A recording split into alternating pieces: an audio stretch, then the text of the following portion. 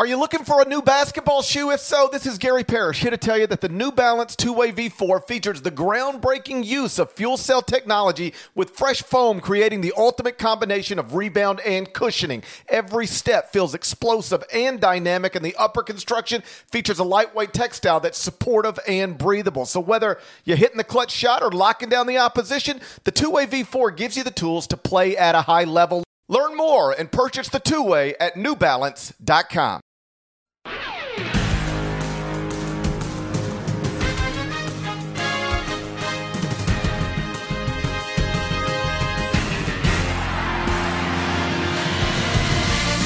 Hey there, it's Gary Parrish. It's Thursday night, March 5th, 2020. Welcome back to the CBS Sports Eye on College Basketball podcast, where we sometimes discuss camel fighting and leaky black. Matt Norlander is here with me, and I think, if you don't mind, I want to start with the Big East, because we have a fascinating situation in the Big East heading into the final weekend of the regular season. But first, let's back up. On Wednesday night, Seton Hall had an opportunity to secure its first outright Big East title since 1993.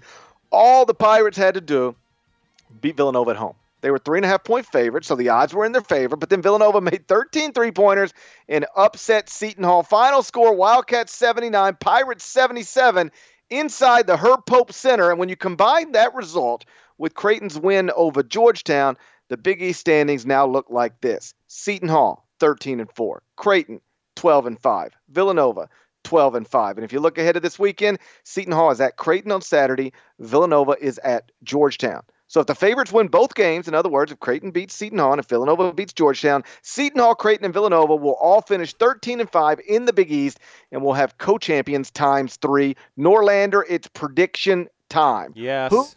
Who wins the Big East? It's a multiple choice situation. Is it A, Seton Hall outright, B, Seton Hall and Creighton, co-champs, or C, Seton Hall, Creighton, and Villanova, three-way tie at the top? The answer is C, and what you may not realize, because you didn't detail it there in your intro where you lay it all out, how about this? If Nova wins against Georgetown, which is going to happen, and then if Creighton can win at home against Seton Hall, that would mean, unbelievably, while they'd all have the same record in terms of seeding and tiebreakers, when the Big East tournament starts, Creighton would be the 1, Villanova would be the 2, and Seton Hall, which has been in the driver's spot for 2+ months in this conference and was the preseason pick to be the best team in the league, would actually be the 3 seed once we got to Madison Square Garden. I'll be there next week for the Big East tournament. That would be an unexpected turn of events in the broad picture, but I think heading into the weekend, I do think that's where we're going to end up. All 3 of those teams, same record. You with me? No. Okay. I've got Seton Hall winning at Creighton and being the outright Big East champs for the first time since 1993, back when they were led by a young man named Terry DeHare. No. Yes, I'm pretty sure that's a character in a children's book I read to my kids. Terry DeHare is a real person. Terry DeHare? He scored 22 points per game. Oh, my goodness. Who was the second best player on that Seton Hall team? I don't know that. That's all I need to know. Okay, fair enough. But I do know who the little sophomore point guard was that averaged 6 points and 3 assists per game. Okay, go ahead. Trivia time. You go ahead. I got no idea here. Okay, I wasn't locked into Trenton hoops back in '93. Dan Hurley. Oh, shame on me. Shame on me. Dan Hurley and his UConn Huskies getting the win over Houston on Thursday night, making the Cougars sweat a little bit heading into postseason play, and UConn might be the spoiler of the American Athletic Conference. Full disclosure here, just so our listeners realize this, we are recording this on Thursday night, so you got this podcast well in advance of its typical Friday placement. We hope you enjoy that, but for the benefit of our schedules and hopefully yours, that's why you're getting this, and we are doing this before Memphis-Wichita State will conclude. So while I mentioned the American there, nice job, nice win out of UConn on senior night, and pretty big Wichita State-Memphis game, but we won't know the ending of that before the pod's done. But GP's Tigers and my Shockers certainly going at it, and loser might be a default elimination game. As for the Big East, real quick, so I'm going to be there next week. I'm super excited. I was actually It's funny you mentioned this because we were talking before the pod what we wanted to start with, what we wanted to chat on, and you had mentioned the Big East, and I was all about it because coincidentally just earlier in the day I had to call Mr. Jay Billis for something, and I said, "Are you going to be at the ACC tournament?" And he said, "Yeah, where are you going to be?" I said, I'm going to bounce back and forth between A10, but mostly Big East." He said, "Oh yeah, that's going to be the best tournament. Like that will be the best of all of them, and it's probably going to be between Big East or Big Ten." But the Big East has gotten to a point here where it should send 7. You'd have to have Providence have the floor fall underneath it, or Xavier. Otherwise, the other schools are going there. And I do expect it to be a tremendous, tremendous Big East tournament. Georgetown, St. John's, and DePaul, all 15 and 15 at this point. But the other 7 are tracking to make the NCAAs. And when you can get 70% of your league into the big dance, that's a huge year. Credit to the Big East for being pretty good all around and having 3 viable Final Four contenders. So Creighton, I should point out, as I'm predicting them to lose on Senior Day this weekend, is 15-1 at home this season. The lone loss to Villanova. So they're terrific in that building, and KenPom does project them as a favorite. But it just seems like, I don't know. It just seems like Seton Hall is exactly the type of team that would lose its Senior Day opportunity of securing the outright title and then go actually get it done on the road. They've won in tough road environments this season. I won't be shocked if they do it again, but obviously, I'm playing the underdog here. Yeah, no, listen, it's certainly possible there, and all those 3 teams. Nova, the last 2, the first 3 right now, however you want to see it, Seton Hall on the 3 line, Creighton on the 3 line.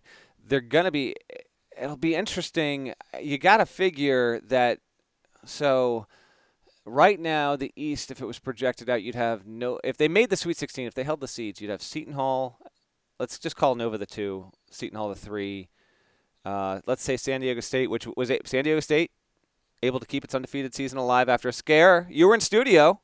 I was in studio. They were down at the half, but they started guarding on the perimeter and pulled away from Air Force. It was still a single-digit decision, but they were never in serious trouble in the final few minutes, and they remain the best one-loss undefeated team in America. You're hedging right there. I'm going all in on these tweets, by the way. I still got people coming after me. Whatever. I almost tweeted at you. Did you see? You didn't see Jamie Erdahl tonight or earlier today. I had CBS Sports Network on all afternoon, but I'm chasing kids, so I missed what she might have said.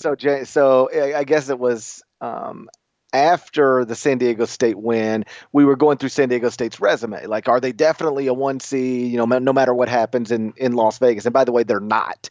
They could take a loss and slip off of the one line. But as she's introducing, the topic and then getting ready to send it to me, she goes, now San Diego State does have that one loss. I know you don't like to admit it, but it did happen. And I chuckled. Nice. So Jamie was in on it as well. I love it. Definite big shouts to Jamie Erdahl. She's fantastic, and that's good stuff. What I almost tweeted at you, because I think it was at halftime of the game, and you had Palm talking about San Diego State's resume and all this stuff, and I almost just tweeted to be like, why is Jerry talking about San Diego State having a loss? Just to tweet it at you, just to have some fun there, because the smartasses who don't know the idiotic joke that I continue to perpetuate, that you originated, full credit to GP. That's fun stuff. Anyway, the point I was making is, let's say they hold on to that 1 seed, San Diego State. They would go to the Garden. Nova will go to the Garden. Seton Hall will go to the Garden again if they want to, and then the 4th would probably be Maryland if it can do what it needs to do here. But you might have Maryland or Duke battling. We'll see what happens with that. So that would be compelling for the Big East in that there's the potential. I don't know how likely it is, but you could easily have Seton Hall and Villanova, who played a wonderful game on Wednesday night, meeting again. They're 1-1 the season. They could get a 3rd matchup in the Big East tournament, and then potentially a 4th one in the regional finals. So that would be plenty intriguing there. And yeah, they've got a good shot with all 3 of those teams breaking through. And then Providence has been insane. I can't remember if I mentioned these on the previous podcast or not, GP, but Providence won 5 games against ranked teams in the month of February. That's only happened 5 times in the history of men's D1 sports in the regular season. I mean, D1 sports, D1 basketball, where you've had a team in the span of a month get 5 wins over 5 ranked teams. Kind of insane.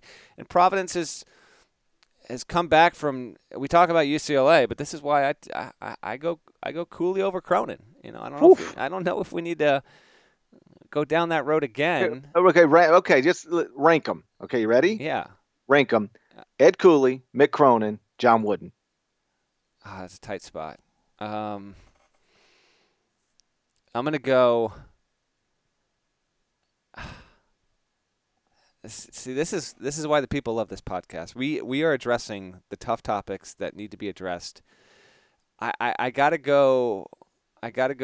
Cooley, Cronin, Wooden, and I don't see how there's any argument otherwise at this point. I'd go. Listen, I differ with you a little. I'd go Cronin, Cooley, Wooden, but either way, we know who we can argue over who's first. We both know who's third. All right, now one more game before we move on. Yeah.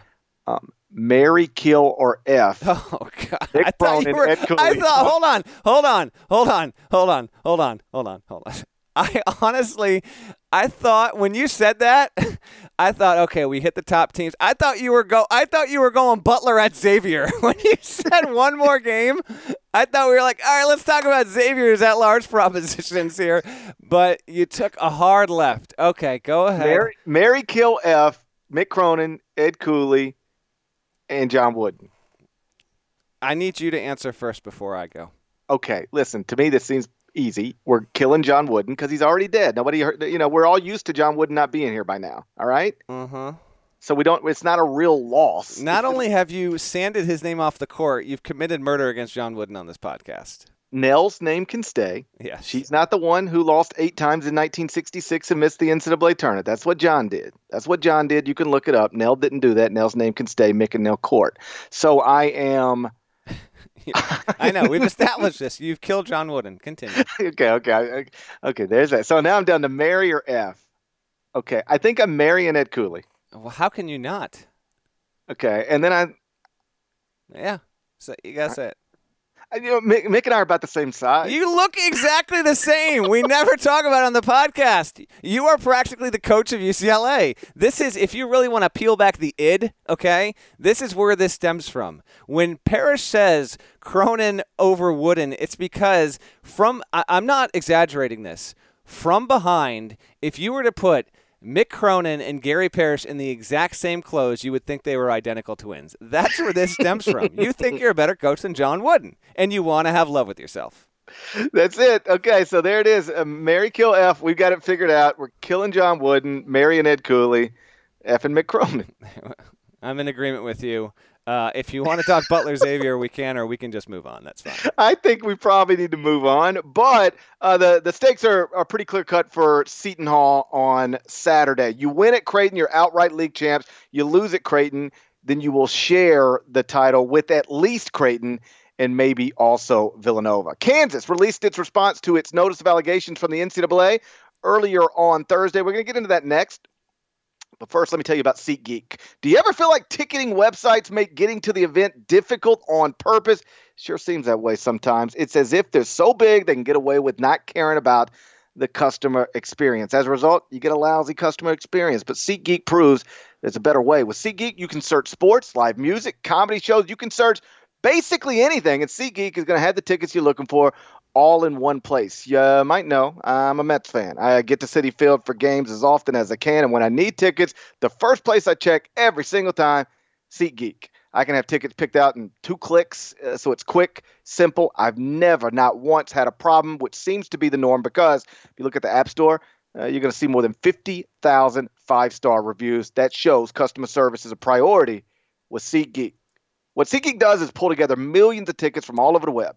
Then it rates each deal on a scale of 1 to 10. Then SeatGeek displays them on an interactive seat map and provides guidance. Green dots mean great deals. Red dots are overpriced. And every purchase is fully guaranteed, so you can always shop for tickets with confidence. I have the SeatGeek app on my phone, and it's by far the fastest and easiest way to find tickets. In fact, I just used the app a couple weeks ago to buy tickets to Troll Lives. Took my little kids, had a blast. And if you want to try SeatGeek right now, SeatGeek will give you $10 off your first SeatGeek purchase. All you need to do is use our promo code. That's CollegeBB. CollegeBB. Again, just download the SeatGeek app and use promo code CollegeBB for $10 off your first SeatGeek purchase. That's promo code CollegeBB for $10 off your first SeatGeek purchase. SeatGeek, life's an event.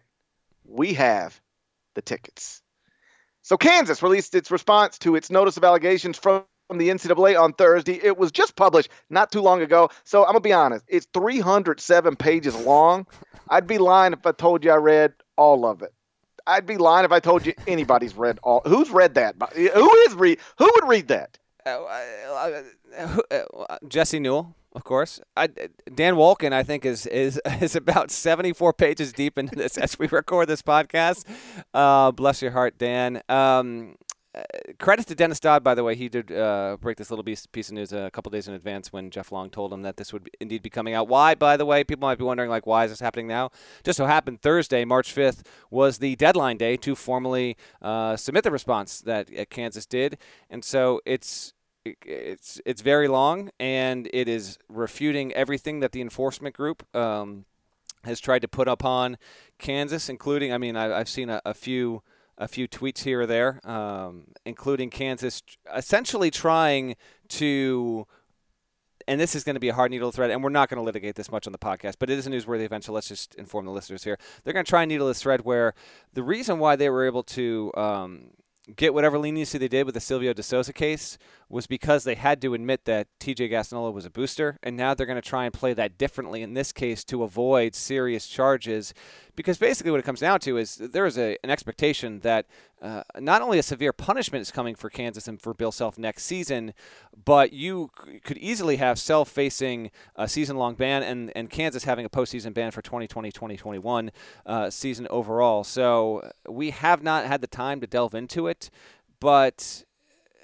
you know, this will wind up being one of the biggest stories of the offseason when we get there, and I do expect us to have a ruling on this with room to spare before the 2021 season starts. But 300, GP, like, you talk about lawyering to the max, 307 pages. Are you kidding? I don't know if there's, maybe there has been, but I can't imagine there's ever been a response to a single case that's been longer than 307 pages. Like you said, in short, they're pushing back on everything and conceding absolutely nothing. And it appears, because I've read what I've read, and then I've seen the clips that people are posting on Twitter. And what it appears is that they're just saying, you can think whatever you want to think. It can look however you want it to look. You can't prove anything. You have to prove it. Now, the NCAA, this is not a court of law. It's not beyond a reasonable doubt. The standard of proof is much lower than that. And I will say, listen, I'm not going to be in the business of predicting how a committee on infractions is going to rule on this stuff, because it's often unpredictable. But I will say some of the points it's trying to make are simply not believable. I mean, they just don't pass the common sense test. Yeah. And so I don't, because one part of the response to the notice of allegations is that, according to Kansas officials, and this is where they're rooting part of their argument on this part of the case. The Kansas staff had no knowledge of any recruiting activities by TJ Gassnola. That's just not believable. It's not believable, and it's even referencing in some of its arguments, like, for example, there was an exchange between TJ Gassnola, who was the government witness who worked for Adidas, and Bill Self, where Bill Self doesn't incriminate himself, but the nature of the text message exchange, and some of this is redacted, but I know it because I was in the damn courtroom, where TJ Gassnola is, and I will paraphrase here for the sake of clarity and brevity, but he's basically saying, like, Kansas is first in line, Bill Self and everyone get behind him. I won't fail you like I did with DeAndre. And then Self says, and then TJ said, "I've got all of it if you want that." Yeah, I mean, you can if you want. Yeah, if you want to lay it out, we can certainly lay that out again. I had one more point, but go ahead.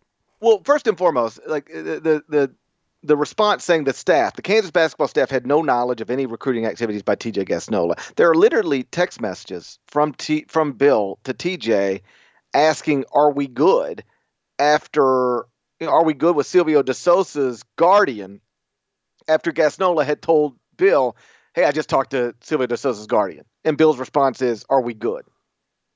That to me suggests knowledge of recruiting activities by TJ Gassnola. In the recruitment of a prospective student athlete, you're asking him if we're good. If he's not recruiting for you or involved on some level, how would he know if you're good. And I should, and maybe it goes without saying, but still I'm compelled to point out, I've known Bill Self and his entire staff for a long time, and I like them.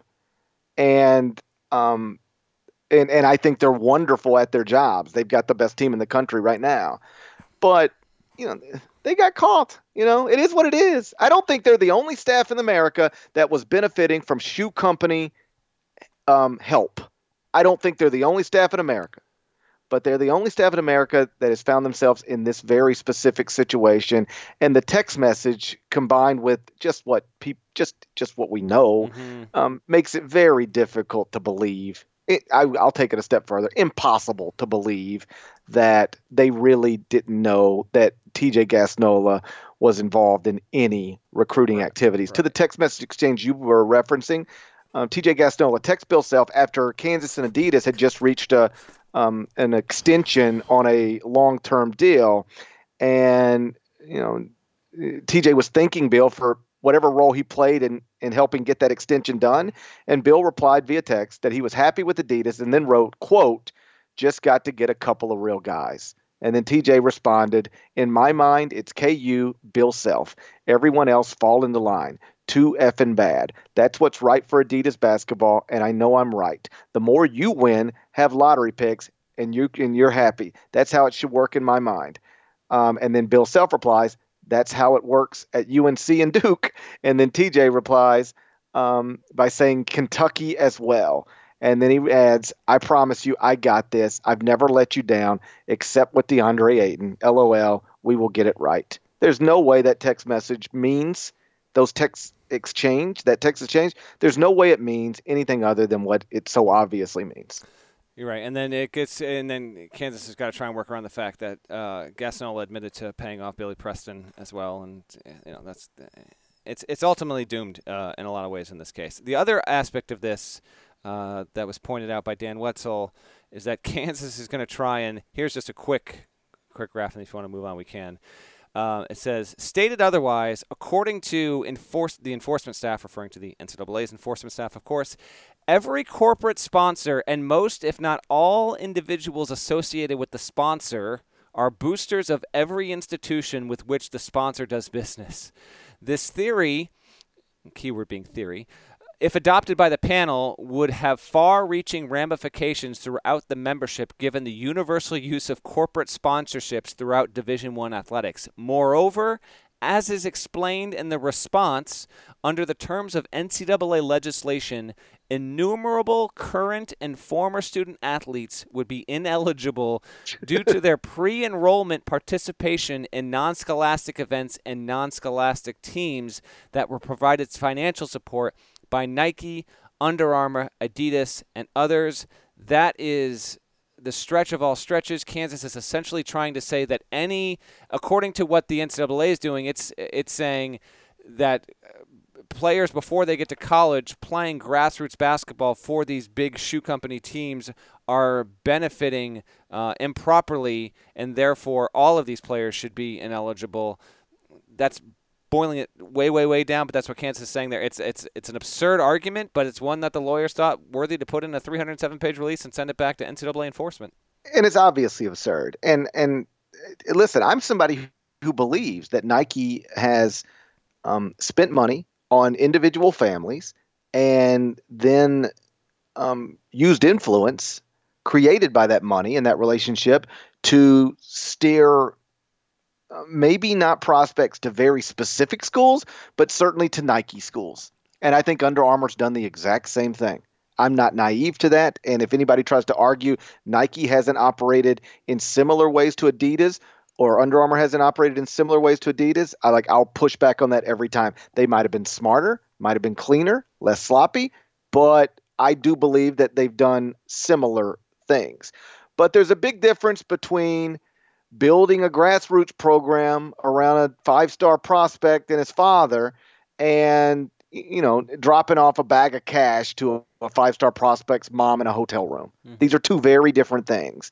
And they might lead to the same end result, but they're two very different things. And trying to make them out to be the same is, again, if I were smart enough to be a lawyer and hired to handle this, perhaps I'd make the same type of argument on paper. But to anybody who understands the actual business of the sport, it's laughable. One more quick thing before we move on. And I know you've talked about this on your radio show this week. Keep in mind going forward, this may or may not be the case with Kansas, but Memphis is in the middle of an NCAA first where you have a complex case unit that is adjudicating this case. It is not the Committee on Infractions that will determine the fate of Memphis's program in regard to the fallout from the James Wiseman situation, and it will be the first one. So it will be the guinea pig, so to speak. Now, the Wiseman thing is so different from the Kansas thing, but what we could have here is how this decision gets made, I don't know. I can't tell you right here, right now, why the outside case as opposed to the COI. But you could have that with Kansas, and the biggest reason for having this is that yes, it is the NCAA's way of passing the buck, but passing it to a panel of people that are extremely highly accomplished in law and in dealing with severe cases. Now, their knowledge and able to interpret everything NCAA related, well, they're intelligent people, so I will give them the benefit of the doubt to start. But the biggest factor in all that is that if that winds up being the case later this year, there is no appeals process. So when Memphis gets its ruling later this year, whatever that is, that's it. You're done. You accept it. You have no recourse. And the same thing would be true of Kansas if it doesn't go to the Committee on Infractions. If the Committee on Infractions does rule on this, you can still have a proper appeals process, which as is does not have a high yield of overturns. And if you're wondering why that is, particularly the late NCAA President Miles Brand was actually the one who changed a lot of that legislation in the early 2000s to make it not impossible, but extremely unlikely for anyone to win on appeal. Since you brought up the Memphis case and put it in the same bucket, or at least category, as the Kansas case, I am compelled to point out Kansas is trying to argue it did nothing wrong and nobody knew anything wrong was happening because nothing wrong was happening. Like they just really dug their heels down in the response here. Even that school knows you can't play a player with eligibility issues in defiance of the NCAA. Even that school set down Billy Preston and set down Silvio De Sousa when eligibility concerns were made aware to them. And so there are still some Memphis fans and even some Memphis media members who act like Memphis didn't do anything wrong here and that the NCAA is just picking on poor little Memphis. But when you stupidly, and I use that word intentionally, stupidly play James Wiseman after they have told you there are real eligibility concerns, well, then you open the door to this. You get what you get. And it sucks because the fan base was really fired up for the Penny Hardaway era.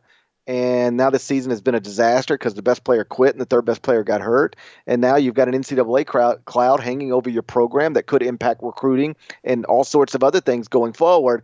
But like the second they put James Wiseman on the court in defiance of the NCAA, they open themselves up to exactly what they're dealing with now. And it is shameful and embarrassing that the people in charge at that school didn't realize it in real time, because lots of smart people, and I'm not even calling myself smart, but like lots of people, myself included in that group, understood exactly what they were doing. The fact that they didn't seem to understand or care, really, really failure in leadership.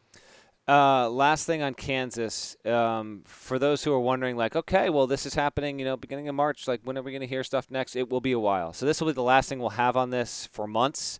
The only things related to it you'll hear about or will enter into your orbit as an observer or just receiver of college basketball content in general is, as Kansas, if it does make deep runs into the NCAA tournament, this stuff will be more and more talked about. And recently, even GP on the CBS Sports Network set for Facebook Watch, he had a commentary about how it would be beautifully awkward if we did, in fact, have yet another example of an NCAA coach being handed a trophy by Mark Emmert in the midst of his program being caught up in the midst of a huge NCAA scandal.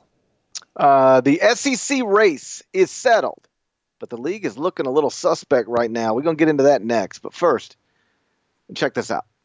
The all-new Hyundai 2024 Santa Fe is equipped with everything you need to break free from the dull work week and embark on an adventurous weekend with your family.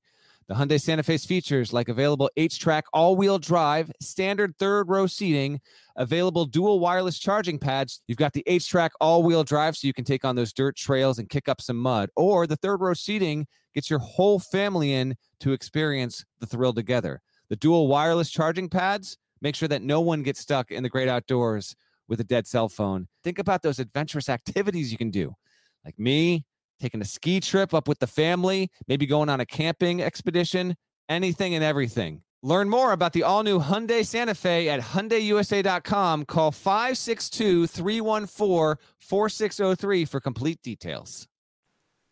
This episode is brought to you by Progressive Insurance. Whether you love true crime or comedy, celebrity interviews or news, you call the shots on what's in your podcast queue. And guess what? Now you can call them on your auto insurance too with the Name Your Price tool from Progressive. It works just the way it sounds. You tell Progressive how much you want to pay for car insurance, and they'll show you coverage options that fit your budget. Get your quote today at Progressive.com to join the over 28 million drivers who trust Progressive. Progressive Casualty Insurance Company and Affiliates. Price and coverage match limited by state law. So the SEC regular season race is settled. Kentucky is your outright chance. We've known that for a little while. Congrats to the Wildcats. Go Big Blue. But the league is looking suspect right now. Our friend Dan Wolken from USA Today pointed out Thursday morning, every SEC team, including Kentucky, is now 30th or worse at KenPom right now. Let me run you through this. It's pretty interesting. So that means there's 29 teams ahead of the highest ranked SEC team right now, according to KenPom, as of Thursday night. Kentucky's 30th. So there's 29 teams in front of the best SEC team. There are 9 in the top 29 from the Big Ten. The Big Ten has 9 of the top 29. The Big East has 5 of the top 29. The Big 12 has 4 of the top 29. The Pac-12 has 3. ACC has 3. West Coast Conference has 2. American has 1. Mountain West has 1. A-10 has 1. Is that concerning to you, Norlander? Or let me ask an even simpler question. Does the SEC have any good teams? Yeah, Kentucky's a good team. And I think that Auburn's a good team. Now, Auburn is rightfully slipping here because it's had a lot of overtime wins and a lot of very close wins. In fact, I'll bring it up right now. Auburn was first in luck at KenPom for much of the season. It's slipped down because of its losses. It's actually 7th. How about that? Virginia, 8th in luck. No other teams that project into the NCAA tournament except for Texas at 12 are in the top 20. And luck is just what you think it is. It's just it takes your game results and what was expected to be, and if it's close, it kind of just shows you how much more fortunate you were to wind up on the better end of that. But I do think that Kentucky and Auburn are both really good, especially like when Isaac Okoro he's a terrific top 12 to 15 level kind of freshman. The Kentucky L is problematic significantly to Tennessee just because it was stunning the way it happened.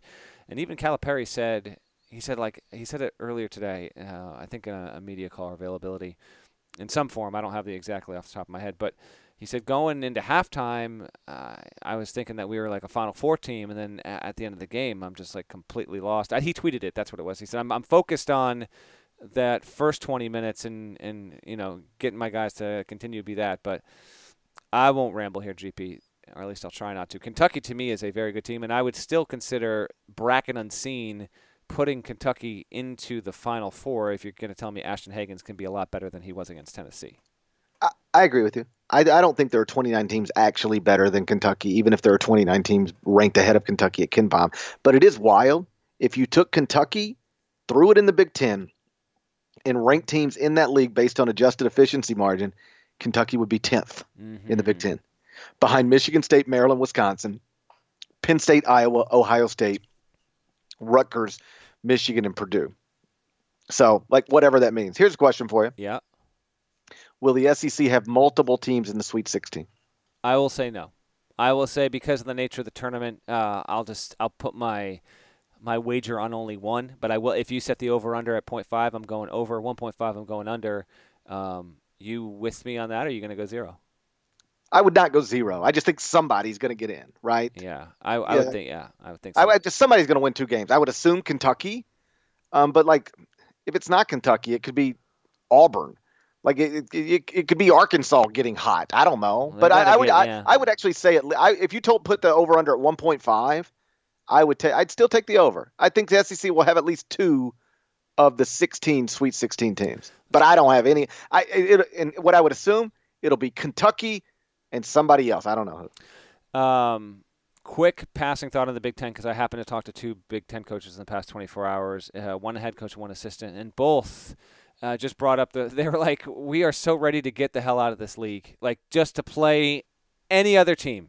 Just it's been an unreal grind, and every coach always says, like, I can't wait to get out of my league. We got a tough league. They're like, I got it. It's like when you're at the party at 2:20 in the morning. You're like, I gotta get the hell out of here, man. That's what the thought is within that league, and I will be interested to see how many Big Ten teams can wind up finding success, because you're going to have a log jam on that 5-9 line overall. Real quick, though, let me just scoot back to the SEC, just to give listeners an idea here of where the teams are like trending toward. I'd say Kentucky, my guess is Kentucky will wind up being a 4. Auburn, I think, will be a 5. That's my best guess.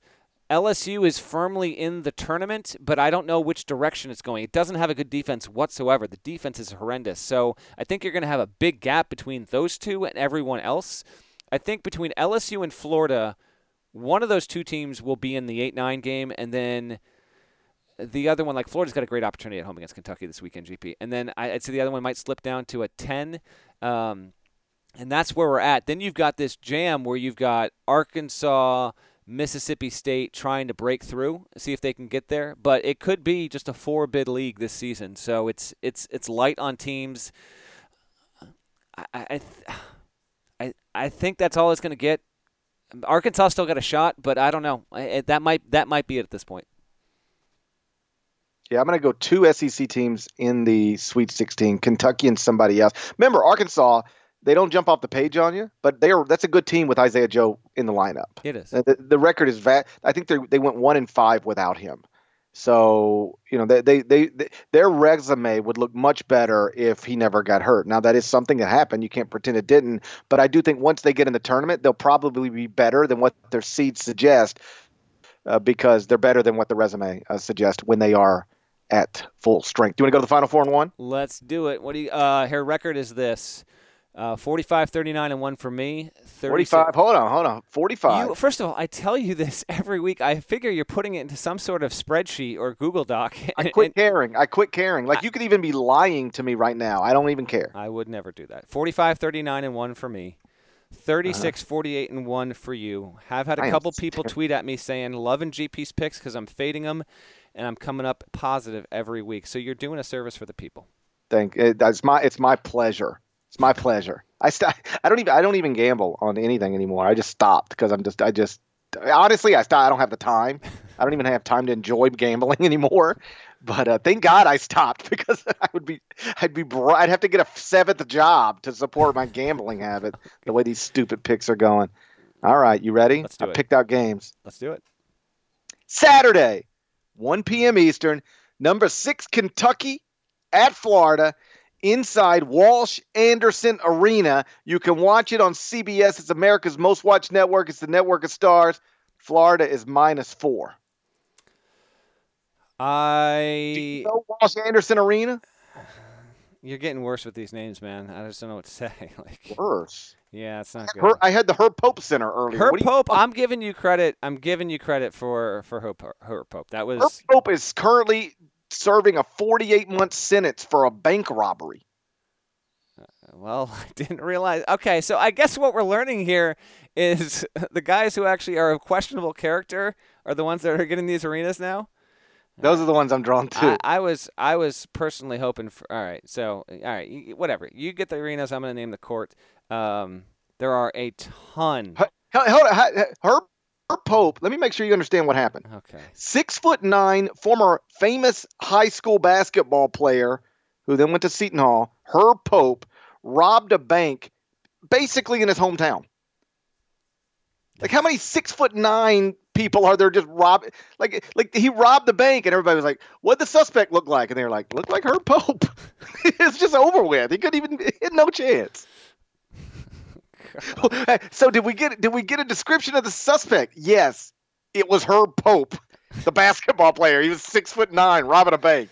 Oh man, He didn't think it through. Like, if you're gonna be 6'9", you should probably try to rob a bank somewhere other than your hometown where you were a famous basketball player.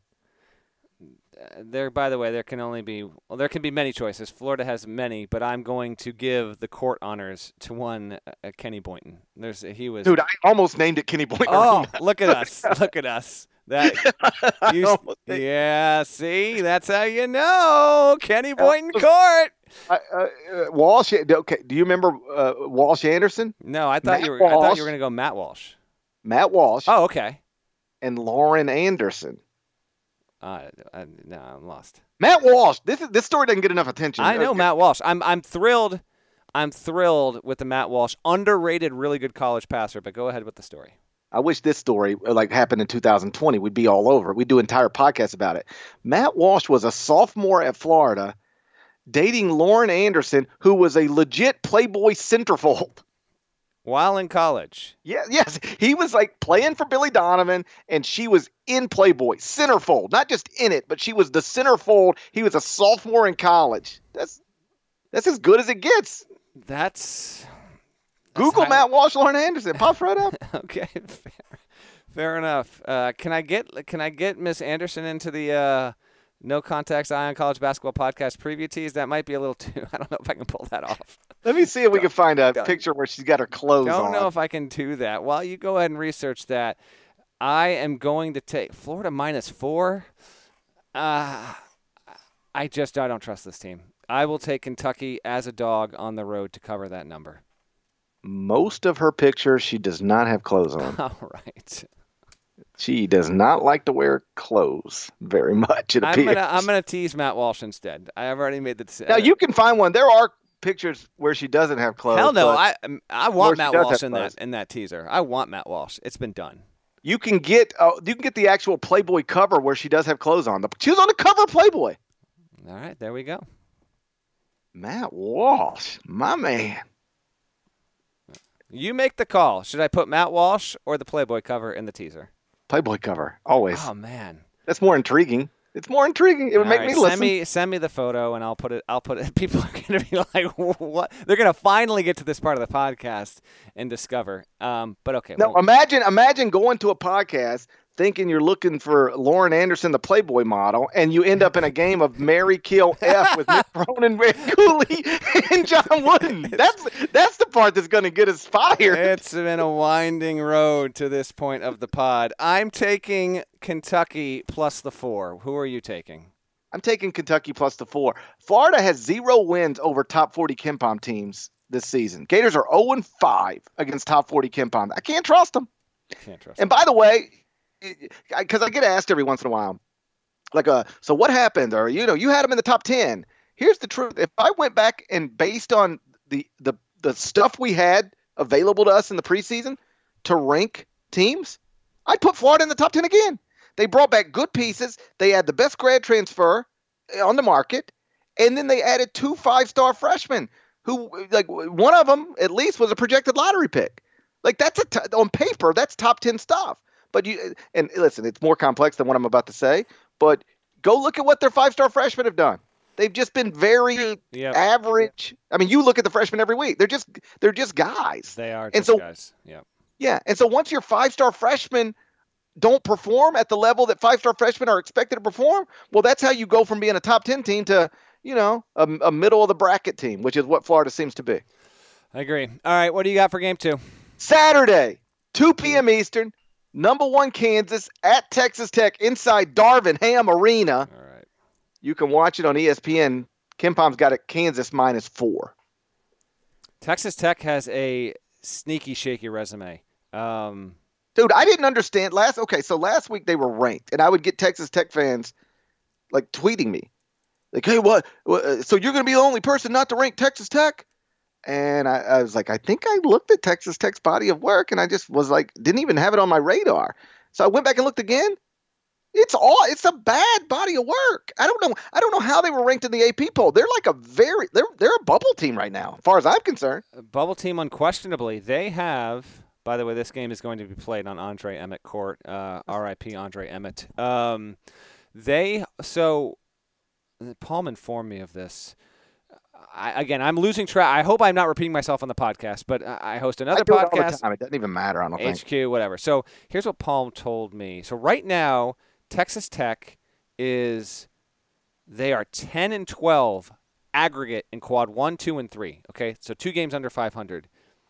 I think he said that there's like one team ever in the past like 25 years that's gotten in at large with being 2 games under 500 in quad 1, 2, and 3. But he is because the quads have only existed for a few years here. So he retrofits it so that, and this is obviously isn't direct correlation, but back in the day it was RPI top 50, RPI top 100, and then RPI top 200. So if you were, say, 10-12 against those teams, in those instances, you weren't going to get in that large bid. Texas Tech is still rates well in the net, but it's got some work to do. And if it loses to Kansas, I'm of the belief it needs 2 in the Big 12 tournament to feel good. So they need a big showing. Chris Beard has got to come up big. But yes, the resume is definitely thin. Best wins, SMU. No, that's not it. I'm in the wrong year. Hold on, buddy. Beat Louisville. They beat Louisville. I was at the game. They beat Louisville handily. That's by far the best win. And they have against West Virginia on their home floor. One at Texas. At Texas. What else you want from me? That's it. It's not nothing, but it's not great. I'm going to take Kansas is trying to get the standalone. It's already got the Big 12 regular season championship for the 15th time in 16 years. I'll take Texas Tech. I'm not confident in this at all, but why not? I will take Texas Tech to cover this game. I don't know if it'll win, but they're getting 4. Give me the Red Raiders. Okay, I'll take Kansas -4 then. Whatever. But one thing, this is obviously great coaching match. Yeah. A guy who's already a Hall of Famer against a guy who's one of the real difference makers on the sideline. Much smaller career so far as a Division I head coach, but Chris Beard is undeniably awesome. And it was interesting, I thought, a few weeks ago, I was talking to Adrian Wojnarowski, our friend from ESPN, the greatest NBA insider in the whole wide world. And I was just talking to him about just sort of random, people keep talking about Bill Self going to the NBA or Jay Wright going to the NBA. Who is the guy, when you talk to NBA people, is there somebody that they, say, hey, this guy's on our radar. We might like to hire, we're interested. Like we could see this guy working in our league someday. And the first name Woj said was Chris Beard. Said when NBA people go through Lubbock to see Jamias Ramsey or whomever else, they walk out of there going, that guy might be the best basketball coach in college basketball. Well, okay. I think that his natural disposition, I think it would work in the NBA. I wonder if he'd want to do it. I mean, the paycheck coming, I'm sure. That would be interesting. Okay, heard it here first. I could see it.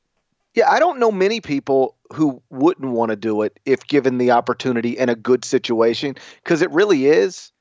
It's an easier lifestyle. I don't know if it's an easier job, but it is an easier lifestyle. Yeah, I agree. That'll be that would be intriguing there. All right, so we split on that one. What do you got for Game 3? Saturday, 4 p.m. Eastern, number 10 Louisville at number 22 Virginia, inside Austin Nichols Arena. You can watch it on ESPN. KenPom's got it Louisville -1. Ville -1. Okay. Oh goodness. I just got a funny text, but I can't read it on the show. I'm surprised at that number. I didn't think that it would be. Okay, maybe I messed it up. No, you're probably right, but I'm just surprised at the number.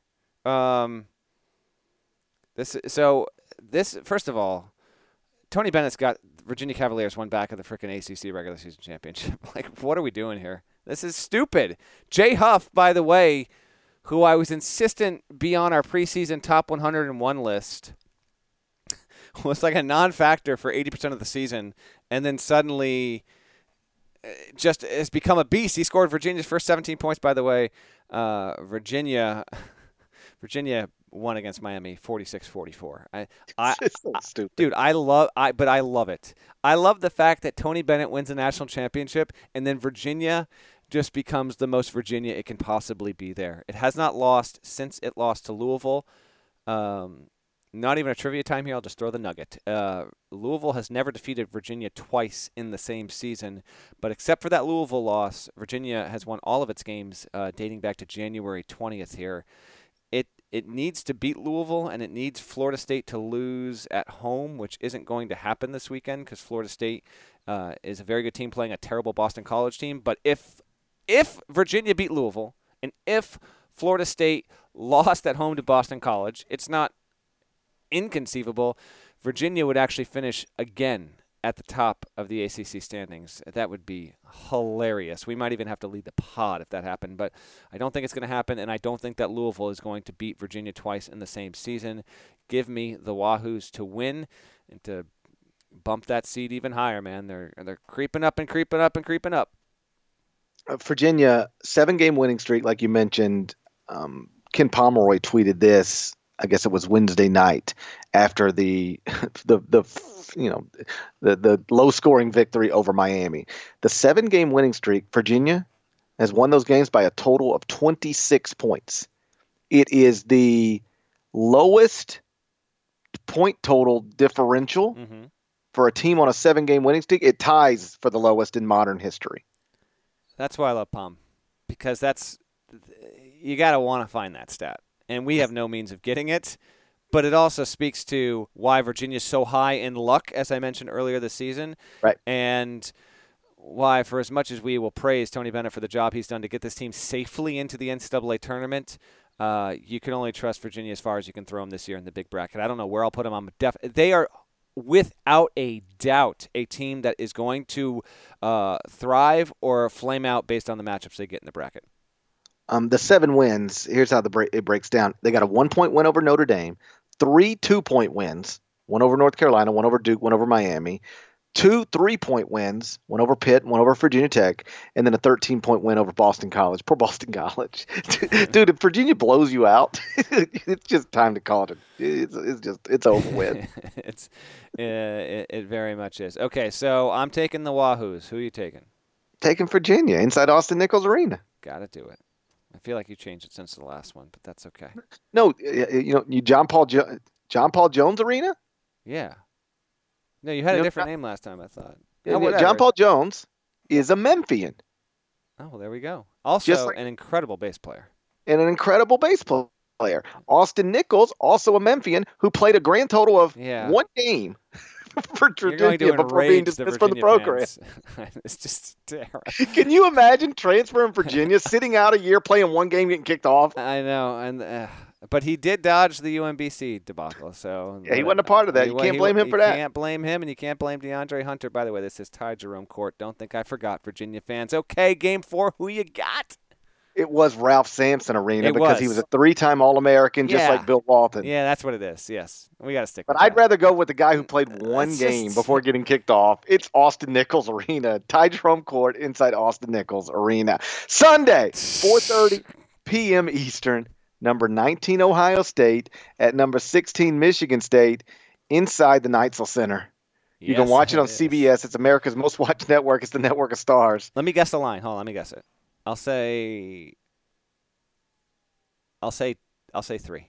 Michigan State -5, according to Ken Pom. Okay. Both these teams are in the top 10. I don't have it in front of me, but I'm going to say Michigan State, if I'm remembering right, Michigan State 6 and Ohio State 9? I think you're just trying to say 6-9. Well, maybe, but was that a nice guess or what? Am I right? What did you ask me? I've got the entire New York City is getting arrested right now. It sounds like. Okay. It's just sirens nonstop. That's the thing about spending so much time right in the middle of the city. Like, you don't even hear these sirens like under normal circumstances, but because I've got this headset on, the sirens go into the mic and then directly into my ears. Yes. So it's but really I didn't loud. hear it, so I don't think it came out the pod. That'll actually sometimes happen because I happen to live about a mile from one of the local volunteer fire departments, and so because I'm on like a main valve in my town, we have definitely had multiple podcasts this season. First of all, Parrish is standing up in the dark again in a plain white T-shirt, and I can see a little belly popping out. Like, what I was stretching and trying to see if I could figure out where the fire is.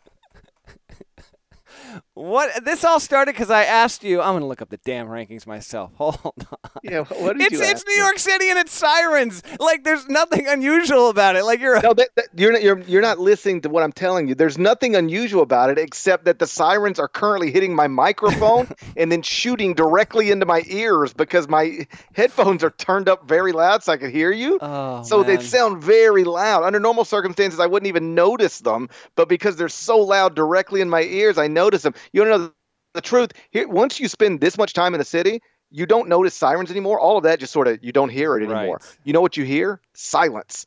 There was a time, maybe last year or a year before, a blizzard was coming through. Turned out not to be nearly as bad as they thought, but they thought it was going to be the worst thing ever. And they closed all the streets in Manhattan. Like there was no cars on the street. So you like wake up in the middle of the night and you hear nothing. And that's what was weird, hearing nothing. Because in New York, you're constantly hearing everything, including sirens. I definitely hear what you're saying there. Pun intended. So Michigan State's 7, Ohio State is 8 in KenPom's rankings. Ohio State got a nice, comfortable pull-away win late on Thursday night against a good Illinois team. Chris Holtman's squad has won 4 straight games. Got it at home against Maryland. Obviously, they won at Pinnacle Bank Arena because everyone does, and then won at home over Michigan and now Illinois. And they are coming back into form here. It'll be tough to get the win on the weekend, but they started out hot. They were the number 1 team when the net debuted for the second straight season back in December. But I have to ride. I think you got to be with me here. Michigan State -5 on Cassius Winston's senior night. I can easily see it being a close game. This is a very compelling game, a really good game on Saturday, but I'm going to ride with Sparty and MSU.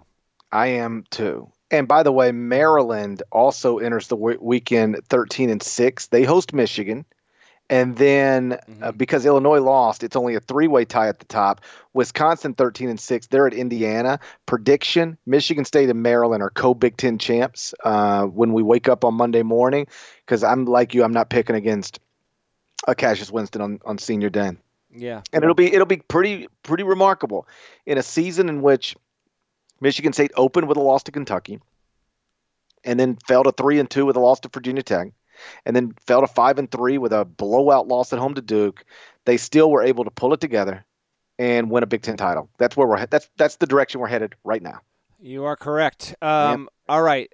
So we agree on that. So before I get to the 5th game, we do have automatic bids coming out this weekend. So just as a primer reminder for the listeners, we got 2 Saturday, 3 Sunday, and there are different benchmarks that always make it feel like March has arrived. For me, a lot of it was really that Josh Spidell snack stuff on Tuesday. But when you do have those championship games and the automatic bids going out, that's when you get the feel goodies coming out. So weirdly enough, and GP, I don't know maybe if you heard it in studio today or this week as to why this is. I don't have the information offhand, but the Mountain West bumped up its tournament schedule this season. So the championship game is going to be played on CBS on Saturday. But do we know why exactly the Mountain West opted to do that? I would assume the answer is no. I don't know why. Okay. I would assume somebody said, "Do you want to play on Big CBS?" I gotta believe it, right? And you take that absolutely if you're the Mountain West. Sure. There's no doubt about it. So they get on Big CBS. They will be handing out the bid, and then as always, the Ohio Valley is that first small league that gets the automatic bid handed out. That'll be on ESPN2 on Saturday night. And what's interesting about the Valley is this: it's got three teams that I truly believe are capable of winning an NCAA tournament game, but only one team's going to get in. They don't have a 2-bid situation going on. So you got Belmont post Rick Byrd, still got the Rick Byrd juice going, which is fantastic. Murray. Tell me more about this Rick Byrd juice. I'll have to tell you offline. You got Murray State getting potentially back to the tournament a year after post John. They're still really good against. Shouts to Matt McMahon. He is certainly I don't know how many big jobs are going to open, but he should get a good hard look. I think he's done a great job there in a long line of successful Murray State coaches. It's almost like Xavier to the south, if you will, at a mid-major level. And then Austin Peay is the team that I think I'd want to see in the tournament more than anyone else because, one, the school just embraces Let's Go Peay, have for decades, going back to Fly Williams. But they have a freshman named Jordan Adams who is awesome. And I mean awesome like he's going to be the next really, really good point guard to get potentially – I think will get drafted out of the league like Ja did. He's not going to be a second pick. He's not going to be Ja Morant, but he's really, really good. He initially committed to Baylor. And then they have Terry Taylor, who is putting up like – career numbers that have been done by only 10 players ever. So Austin is a team to keep an eye on. Those two are on Saturday. Sunday on ESPN, you'll have the Atlantic Sun title game between Lipscomb and Liberty. The Big South will play out on Sunday as well on ESPN. And then, as always, the Sunday before Selection Sunday, we will have Arch Madness and its title game on Sunday afternoon. The semis will broadcast on CBS Sports Network on Saturday for the Missouri Valley Championship. So keep an eye on that. We'll have 5 teams in the tournament when we get back to podcasting on Sunday night. Now, as for my game, everything is stacked on Saturday. I'm gonna dodge Sunday altogether. If there's anything notable, we'll get to it, but it's mostly American and Big Ten games. I think after examining all of this, there's a lot of good ones. I want to give love to a team that hasn't really gotten much this season, but I did not anticipate on you picking Virginia there, GP. I'm going to go Austin Nichols Arena. Yeah, that's right. That's true. I'm going to go with the CBS game. It's America's Most Watched Network. It's the Network of Stars. And this is a 3:15 tip on Saturday. So as you watch this, if you watch it on your phone or whatever, I'll be in studio for CBS Sports HQ. I will literally be previewing, talking at halftime and post-game of this game, in addition to Kentucky, Florida, and all that's going on. You got UCLA, USC. Both teams trying to get into this damn awesome 68-team tournament. Because, GP, you got to somehow put 68 teams into the field. I heard that. I haven't heard you talk about that on CBS Sports Network yet. Well, the thing people don't realize is that we got to put 68 teams in this thing. And then the other thing that people don't understand is that you got to have 4 number 1 seeds. And so you can keep talking about, well, what if Kansas loses at Texas Tech and then Kansas loses in the Big 12 tournament? Well, we still got to have 4 number 1 seeds, and I don't think you're going to be able to find 4 with better resumes than Bill Self's Kansas Jayhawks. You're right. So 3:15 on Saturday, UCLA, inside. You're going to be proud of me for this because I feel like it's who you'd pick. O.J. Mayo, inside the O.J. Mayo Center. O.J. Mayo Center's fine. Yeah, O.J. Mayo Center. Could go DeAnthony Melton Center. That's my favorite guy. You could. He can have the court. You want to give him the court? DeAnthony Melton Court. He deserves that. He does. He actually, you know what he does? Somebody actually get a piece of the court and deliver it to DeAnthony Melton for us, please. Try and get that done. You have, somewhat surprisingly, USC as a home 6-point favorite over your Mick Cronin Bruins. Who are you taking? Dude. I know. Dude. That is disrespectful. Oh, okay. That is the most disrespectful thing I've ever heard. Making Mick Cronin a 6-point underdog? I think John Wooden's coaching this team. Inside the O.J. Mayo Center? No. No. Under no circumstances. UCLA plus 6? UCLA Pac-12 champs. Pac-12 champs. They will indeed be that if they are able to get a win here. It is a big week for the Pac-12. They have 7 teams in the mix. UCLA, Oregon, Arizona State, Colorado, USC, Arizona, and Stanford all in the mix to get into the field. We'll see how things shake out this weekend.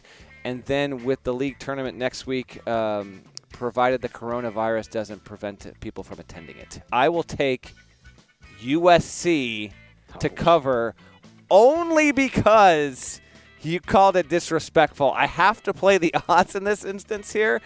I don't feel good about it, but I'm going to ride the Trojans and that horse there. So we have agreement on Kentucky. We have agreement on Michigan State, and we have agreement on Virginia. We split on, I've got Red Raiders, you've got Jayhawks, I've got Trojans, you've got Bruins. Shouts to Devin Downey. Shouts to Chester, South Carolina. Shouts to Terry M.F. and Teagle. He's a legend. Shouts to Larnell. Shouts to Lauren Anderson. Google her if you need to. Please go subscribe to the Eye on College Basketball Podcast via Apple Podcasts. Rated favorably. 5 stars. Nice comments. That's all I've ever asked. And we're going to talk to you again. Honestly, we're not sure. We're not sure when we're going to talk to you again. we think I'm traveling Sunday, and we probably can't record before Michigan State perhaps secures a Big Ten title on Cassius Winston Senior Day. So this might be a situation where we have to record on Monday morning, but we'll let you know. Hey, you'll be the first to know. We'll talk to you again soon, whatever that means. Till then, take care.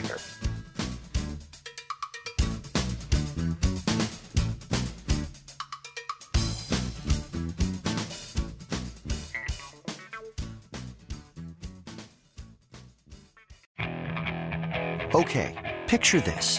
It's Friday afternoon when a thought hits you. I can waste another weekend doing the same old whatever, or I can conquer it. I can hop into my all-new Hyundai Santa Fe and hit the road. Any road. The steeper, the better. Because my all-new Santa Fe is available with H-Track all-wheel drive, so I can hit the trail without a worry in the world. Heck, with 3 rows and best-in-class rear cargo space, I can pack the whole family in with all our gear. We've got available dual wireless charging for our phones, so we'll never lose touch with civilization, and we won't lose touch with the primordial power of Mother Earth. So which is it? Waste the weekend or do something a little more epic? And conquer it in the all-new Hyundai Santa Fe. Visit HyundaiUSA.com or call 562-314-4603 for more details. Hyundai, there's joy in every journey.